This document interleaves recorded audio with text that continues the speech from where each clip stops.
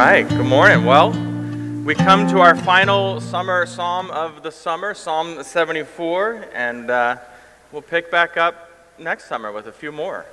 I believe this is our seventh one, including John and I's all, but I don't know.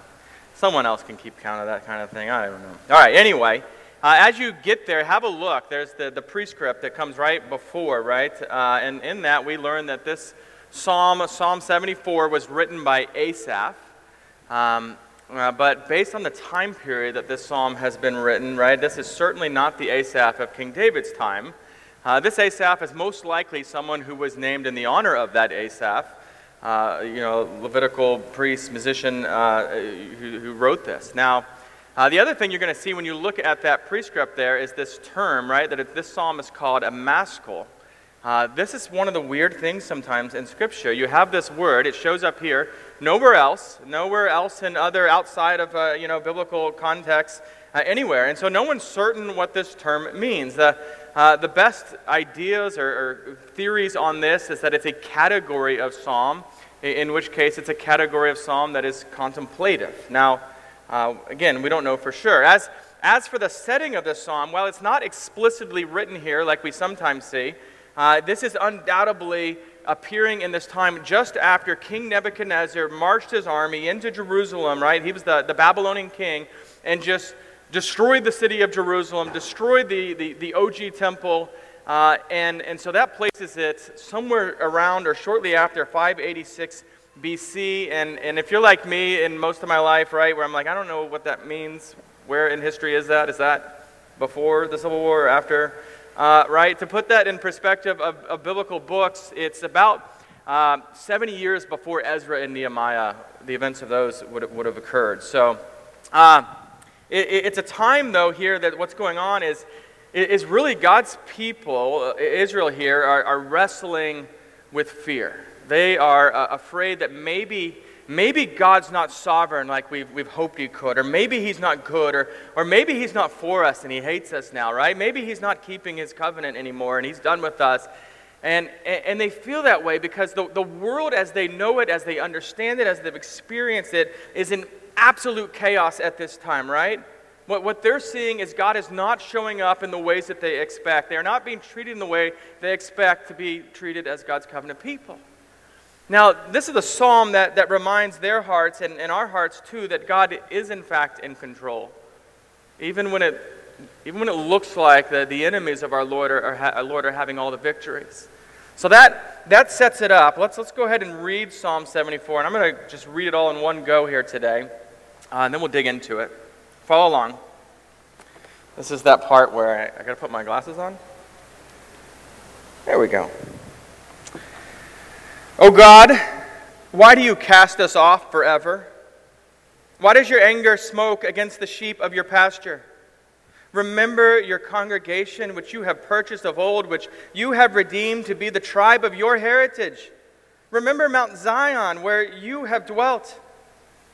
Direct your steps to the perpetual ruins. The enemy has destroyed everything in the sanctuary. Your foes have roared in the midst of your meeting place. They set up their own signs for signs. They were like those who swing axes in a forest of trees. And all of its carved wood they broke down with hatchets and hammers. They set your sanctuary on fire. They profaned the dwelling place of your name, bringing it down to the ground. They said to themselves, we will utterly subdue them. And they burned all the meeting places of God in the land. We do not see our signs. There is no longer any prophet, and there is none among us who knows how long. So how long, O God, is the foe to scoff? Is the enemy to revile your name forever? Why do you hold back your hand, your right hand? Take it from the fold of your garment and destroy them. Yet God, my King, is from old, working salvation in the midst of the earth. You divided the sea by your might. You broke the heads of the sea monsters on the waters. You crushed the heads of the Leviathan.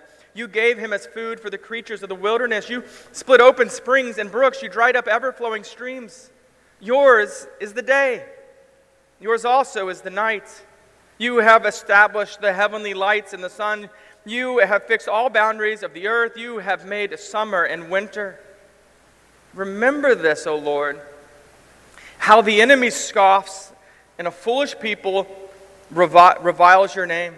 Do not deliver the soul of your dove to the wild beast. Do not forget the life of your poor forever. Have regard for the covenant, for the dark places of the land are full of the habitations of violence. Let not the downtrodden turn back in shame.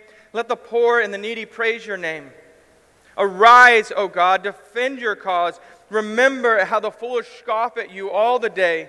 Do not forget the clamor of your foes, the uproar of those who rise against you, which goes up continually. The grass withers, the flower fades. Let's pray. Good and gracious and sovereign Lord, thank you for life. Thank you that we have breath in our lungs today. Thank you for bringing us into your presence this morning, and thank you for this focused time in your word and for this time spent in the company of your people, reminding us that we're not alone. This morning, Lord, we ask that you please grant our hearts a desire to understand your word and grant our minds the ability to understand your word. It's in Jesus' name that we pray. Amen. So if you were to summarize these first 11 verses, the first thing you'd see is that this is a litany of laments, of sadness, of sorrow, of complaints, a series of complaints. But right off the bat, I want you to notice that they aren't just complaining about God out into the world or to others, as we are sometimes prone to speak ourselves, but they are addressed to God himself, speaking to him, telling God himself what it is. It is a prayer to the Lord. And I want us to see that right off the bat, because I want that, look to this. Let this be a guide for your own fears, your own discontentments in this life, that you go to the Lord about what's going on, not just out to the world about what you think God should and shouldn't be doing.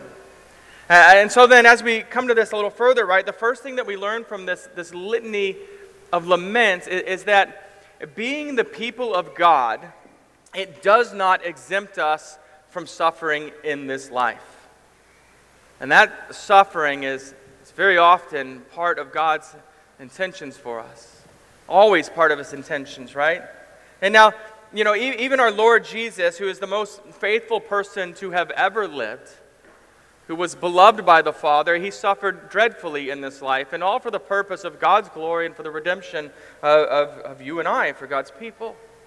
And so never assume that suffering is a sign that God does not love you, or does not care for you, or has somehow abandoned you.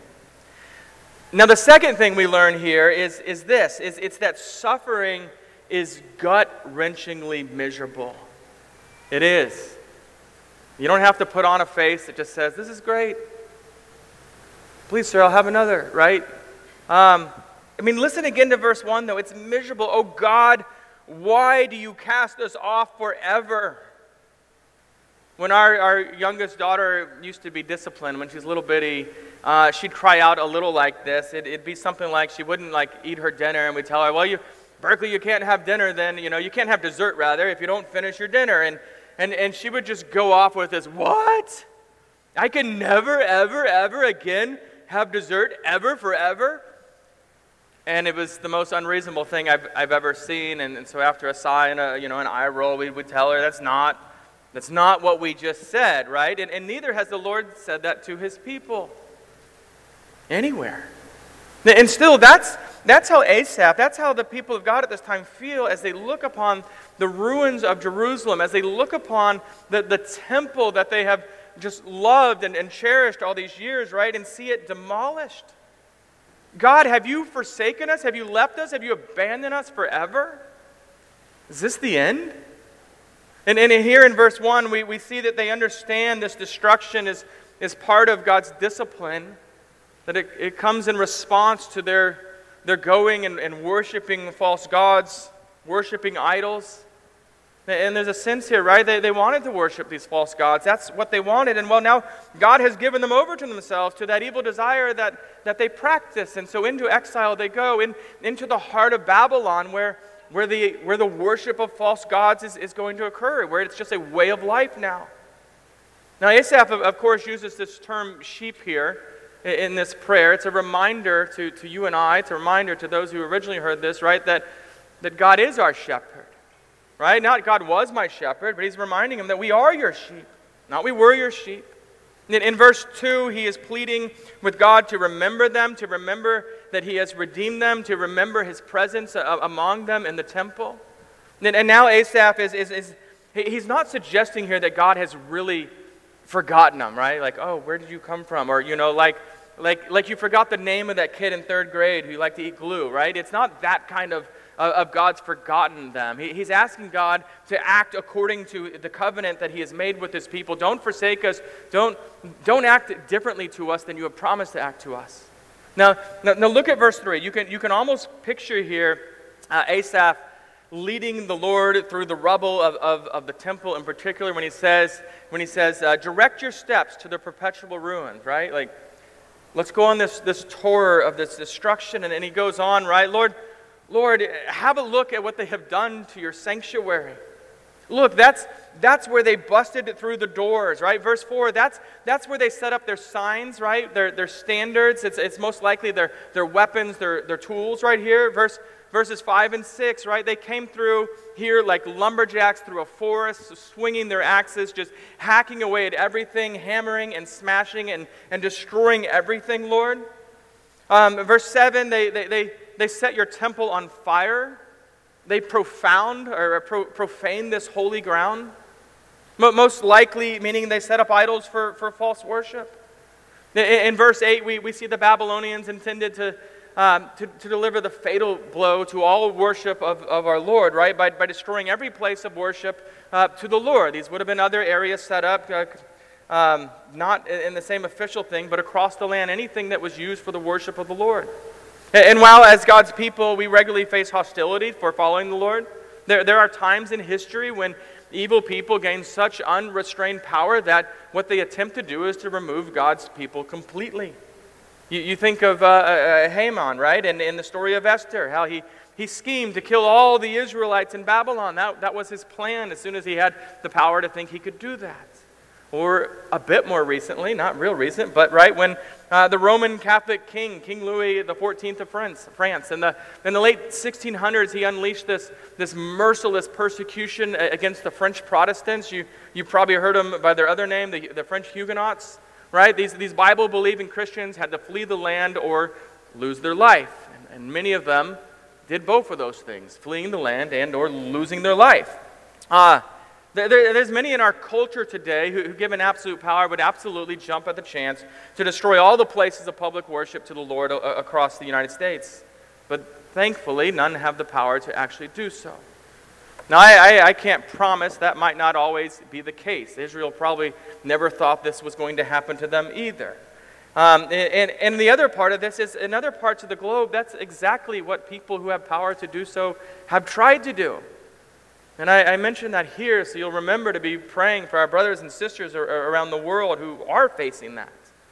So then have a look at verse 9. This is the low point of the psalm. Asaph is singing. It would have been in Hebrew and flown a little better. We do not see our signs. There is no longer any prophet, and there is none among us who knows how long.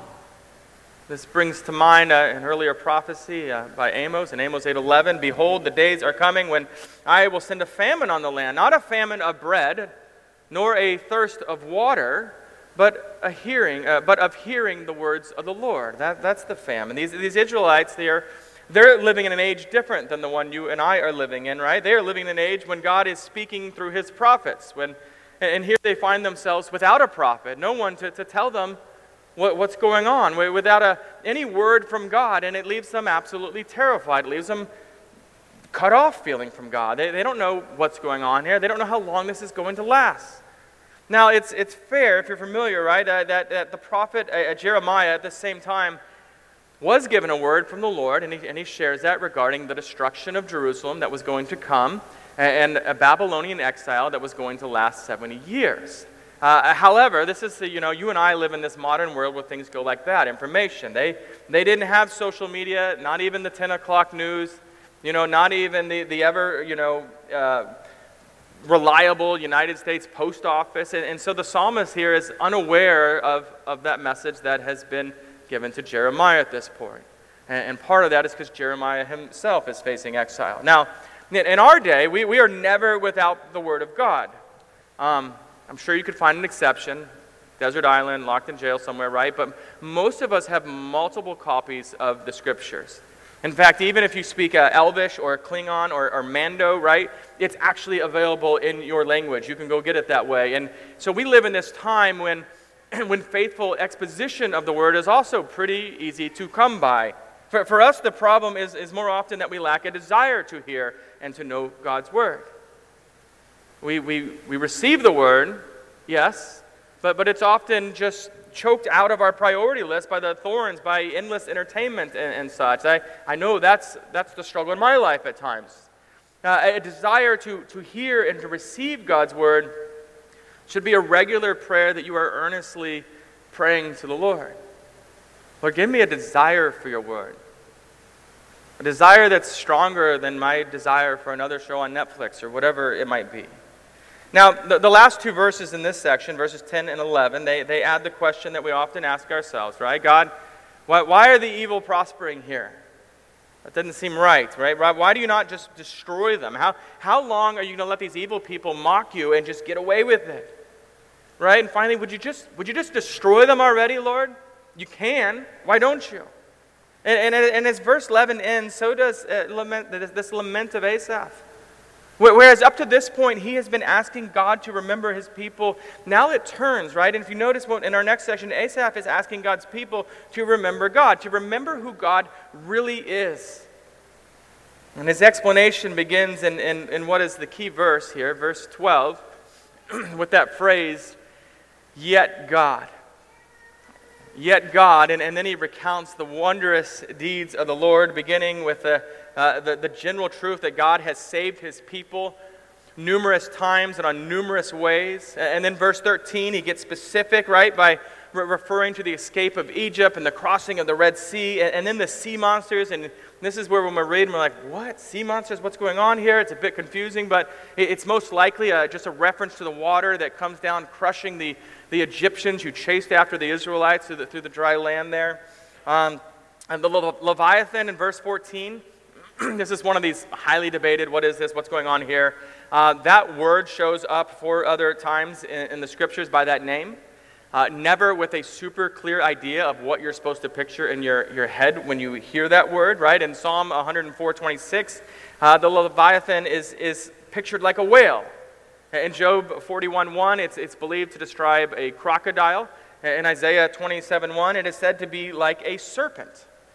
Tremper Longman, the third technically, believes that this is a reference to a Canaanite creation myth, that spoke of this 7-headed sea monster that was defeated by the false god of Baal.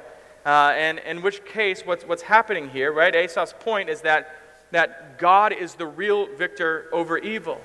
Right? So even this idea that the Canaanites have of evil, God is the only one who really has victory over evil, not man and not Baal. In fact, if you look at this whole section, you begin to see that every statement in these 6 verses begins with you, but referring to God. Let me just read you a few of them. You divided the sea. You crushed the heads of the Leviathan. You split open springs and brooks, right? That's a reference to the water coming out of the rock with Moses in the desert. You dried up ever-flowing streams. That's a reference to when God split the Jordan River from the cross. You have established the heavenly lights and the suns. In other words, God does it. It is God who does this for his people. It is God who's working. And all this miserable suffering that they are going through, all this heartbreaking misery, right? Deep down, Asaph knows that their only real hope is the Lord. It is God who does for them. Now, verse 16 is actually one of my favorite lines in the Psalms. Yours is the day. Yours also is the night. Now, on the surface, what it's talking about is that God is sovereignly in control of the daytime and also the nighttime, right? You're like, all right, that makes sense. Meteorologists check, people check with him to find out when the sun's going to rise today, right? it's clear. That's the most basic thing. And in fact, right, the lines that follow reference the sun and the stars as well as the summer and the winter, just kind of God over nature, if you will. But verse 16 is true in a deeper sense as well. When the world is lit, right, when all things are going well and you kind of can see the presence of the Lord, right, we're happy to acknowledge God's in control. Things are going good. I mentioned some time ago, right, I had a relative that always say, oh, that's a God moment. What she meant was, something we didn't think was going to go good really went good, and so that's God working. But never, right, when, things went horrible, that's a God moment. Well, that's also a God moment. You see, in the darkness, when suffering, when frustrated, we really struggle to believe not only is God in control, but that God is good. You see, that's what Asaph feels. That's what he's reminding his own doubting heart of here. Listen again, yours is the day, yours also the night. Now, I've heard from enough of you over the years to know that many of you don't sleep well. I can see it, right? You're dozing off right now. No.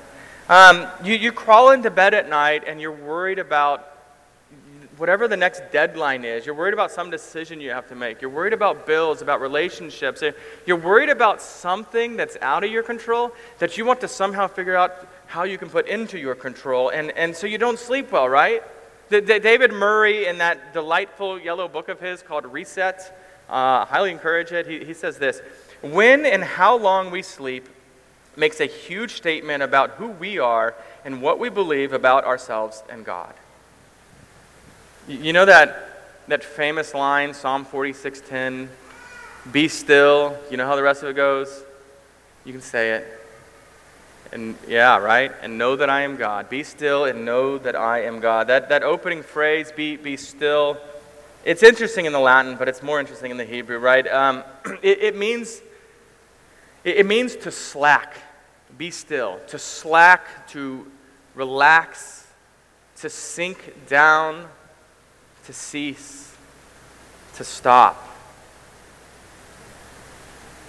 We can only be still. We can only sink down and relax at night or any other time because we know who God is. And we know that the night, just like the day, belongs to the Lord, that we know He's still in control, that we know He still cares for us. And like we learned last week in Psalm 9, right, we must be in the practice of remembering who God is and what He has done for us. Right, not only in creation, which is amazing, not only in redemption, there is nothing greater than that. Not only in history for His people, all these events of splitting seas and defeating enemies, but also for you, that we see the way the Lord has been working in our life, and we come to Him with gratitude, and we understand who God is, right? As Christians, we are to be remembering people, that we remember who God really is, even in the midst of times when it's hard to see it. Now, as we come to our last section, we see that what began as a lament, what progressed into a time of reflecting on the Lord's good deeds, now in this last section blossoms into a confident prayer that is also Asaph preaching truth to himself and preaching truth to the people who are going to sing this and read this and hear this psalm later. He remembers, right, in verse 18, that God cares about the glory of God's glorious name, right? That's something important to God. He reminds God there that how the Babylonians have scoffed and mocked His name, right? In verse 19, he remembers how deeply God loves His chosen people. In fact, that's why Asaph uses that name, right? You think dove, you see it there, right? We know from the Song of Solomon, where it's used a few times throughout that this term dove is one of great affections, and here how Asaph uses it, right? Do not deliver the soul of your dove to the wild beast, right? His covenant people is the dove, the wild beast are the Babylonians. And then in verse 20 he prays saying, God, have regard for the covenant. In other words, he's preaching to himself as he's praying this to God. God, I know you are a keeper of promises, and I know you have established a covenant with us. There are times in your life you probably need to remember that, right? You can go back to Genesis 17:7, right, where God declared, I will establish my covenant between me and you and your offspring after you throughout their generations for an everlasting covenant. Listen to this, to be God to you and to your offspring after you. To be God to you. That he will be our God and we are to be his people. And then God has declared that he will be our God. God has declared, right? These are promises of God. The covenant is so powerful because this is God's sovereign doing it. What I'm telling you is you can't undo it. It's indelible, right? You cannot undo it. You can't cancel God's love for his people. No one can. And Asaph is preaching that truth to himself right here at the valley, right here in the pit of his oncoming despair, maybe, just misery. Right? He's telling himself, I belong to God, and God is loyally committed to love me. That is a powerful truth that he is preaching to himself. Do you know how to do that? For yourself, for those who come to you in moments of misery, do you know how to do that? Not in an insensitive, just throw it off. Things are going to be fine, right? But to really deeply preach truth to yourself, to preach the truth of God's word, right? To the doubts of your hearts. Or are you more willing to listen to the fears and the doubts that arise in your heart that they're saying things like, God has forsaken me. God doesn't care. God has lost his affection for me because of what I've done maybe. He has forgotten his covenant promise to be my God. All those lies we kind of just say to ourselves. Listen, you learn to preach the gospel to yourself by learning to bring the pain of your circumstances into contact with the truth of God's word. That's how you do that. Now the final two verses here, they're pretty straightforward, but they boldly are calling for God to arise. When we see that in prayers, they're asking God to fight for them, to fight for his people, to defeat their enemies. And so that's what's going on there. So that brings us to the end of the psalm. And maybe you're wondering, so what actually happened, right? This is history. They actually prayed this. They had expectations. Did God hear this? Did he do anything about it? Did God answer Asaph's prayer?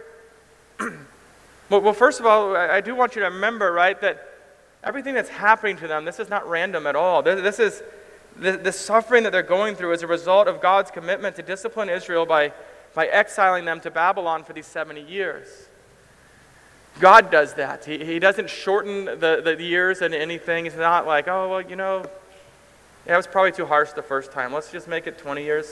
He didn't answer it like that. However, right, the books of Esther and Daniel and Ezekiel and others, they reveal how God protected and prospered his people during their time of exile.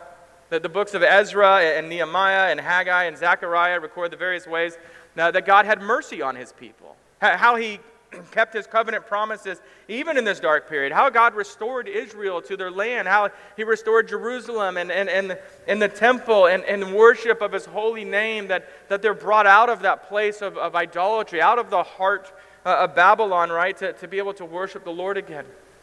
What I'm saying is probably not in the time they wanted God to do it. But in his own good and sovereign time, over the next 100 years, God answers all of these prayers that they have. Now, I want you to look back at verse 12 again. Hopefully you've got it in front of you still.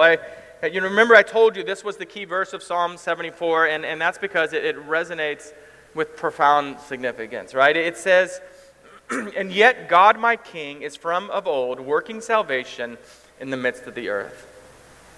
You see, the original Hebrew draws our attention to Jesus. And here's why, right? The Hebrew word for salvation right there is in verse 12 is Yeshua, right? If you look at that in the original language, it's Yeshua. Now, Asaph is praising God for bringing Yeshua on the earth.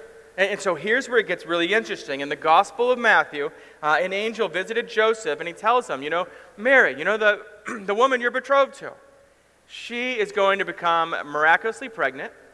Right, this is a lot for him to hear. And then the angel says in Matthew 1:21, "She shall bear a son, and you shall call his name Jesus, for he will save his people from their sins." Well, Jesus is the English name there. Okay? When you translate Jesus to the original Greek, which Matthew is written in, and then to the original Hebrew, right, all the way back to the Old Testament, you translate that to Hebrew, then in Hebrew, the name that Joseph is instructed to give this child, you probably guessed it, is Yeshua. It's the very verse we see there, word we see there in verse 12 for salvation, right? Name this child salvation. In fact, that's why the angel gives that little qualifier afterwards, right? You're going to call him Jesus, for he will save his people from their sins. Salvation. Now through Christ, God accomplishes the redemption of his people, right? He saves us from the clutches of sin and from death. Now, expanding on this theme, I want you to see that the temple in Psalm 74 also points to Jesus. Now, you might remember in John 2:19, Jesus tells the Jews, hey, destroy this temple, and in 3 days I will raise it up. And they all look back, and they see the brick and mortar building, and they're like, what? Right? And Jesus was not talking about that building. He's talking on Mount Zion. He is talking about his own flesh. He's talking about his own body, and Jesus fulfills everything, right? If you think about this, Jesus as a temple, he fulfills everything that the Jerusalem temple foreshadowed.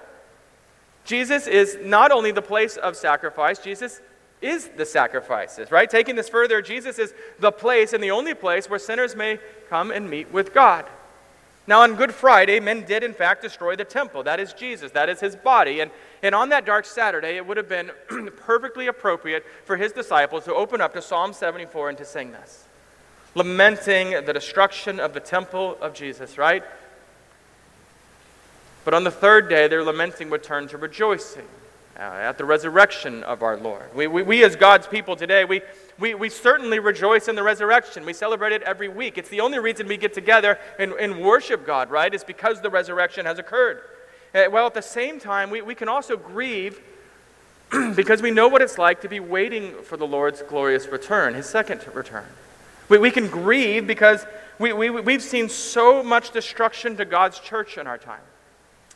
Christopher Ash puts it like this. He says, the persecuted church the world over sings this psalm, and we must sing it with them. Closer to home, we should grieve at liberal theology eroding a confidence in truth. We should grieve at prosperity theology eroding a willingness to accept sacrifice. We should grieve at materialism eroding a willingness to give. We should grieve at sexual compromise eroding the boundaries of family life. We should grieve at a culture of celebrity and entertainment eroding humility and maturity. We should grieve at political parties splitting churches.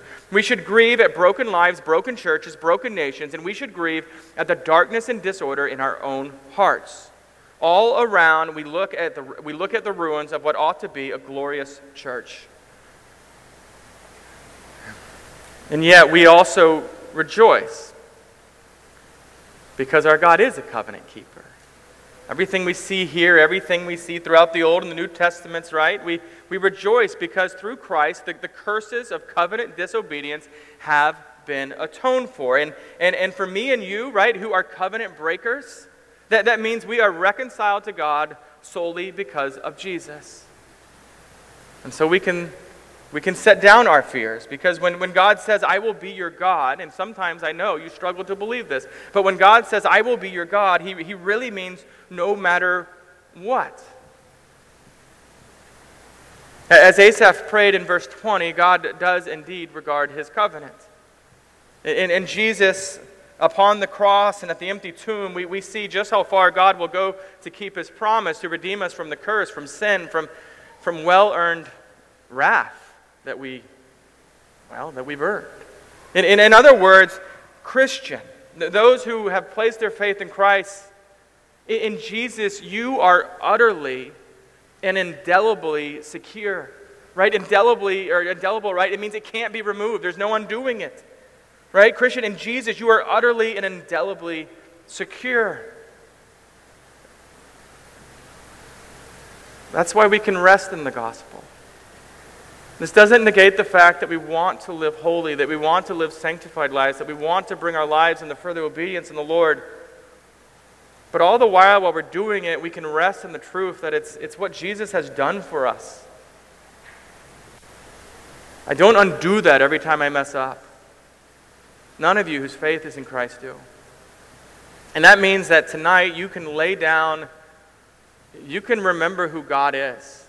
You can remember that He is sovereignly in control. You can remember that He will rule the world while you sleep. And so you can sleep. Let's pray. Faithful Father, may our hope and our confidence in your steadfast love for us, or may it be in your steadfast love for us, but most thoroughly displayed in the gospel, Lord, and in Jesus, may this give life and hope and endurance, even in the valley of suffering.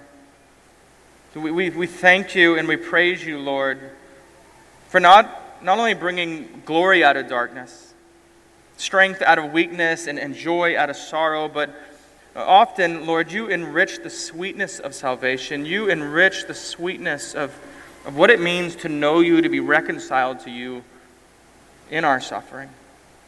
And so, Lord, may we find rest in you during the day, and may we find rest as we lay down and sleep at night, knowing that you continue to rule and you watch over the world, including us, including our salvation, including our souls. It's in Jesus' name that we pray. Amen.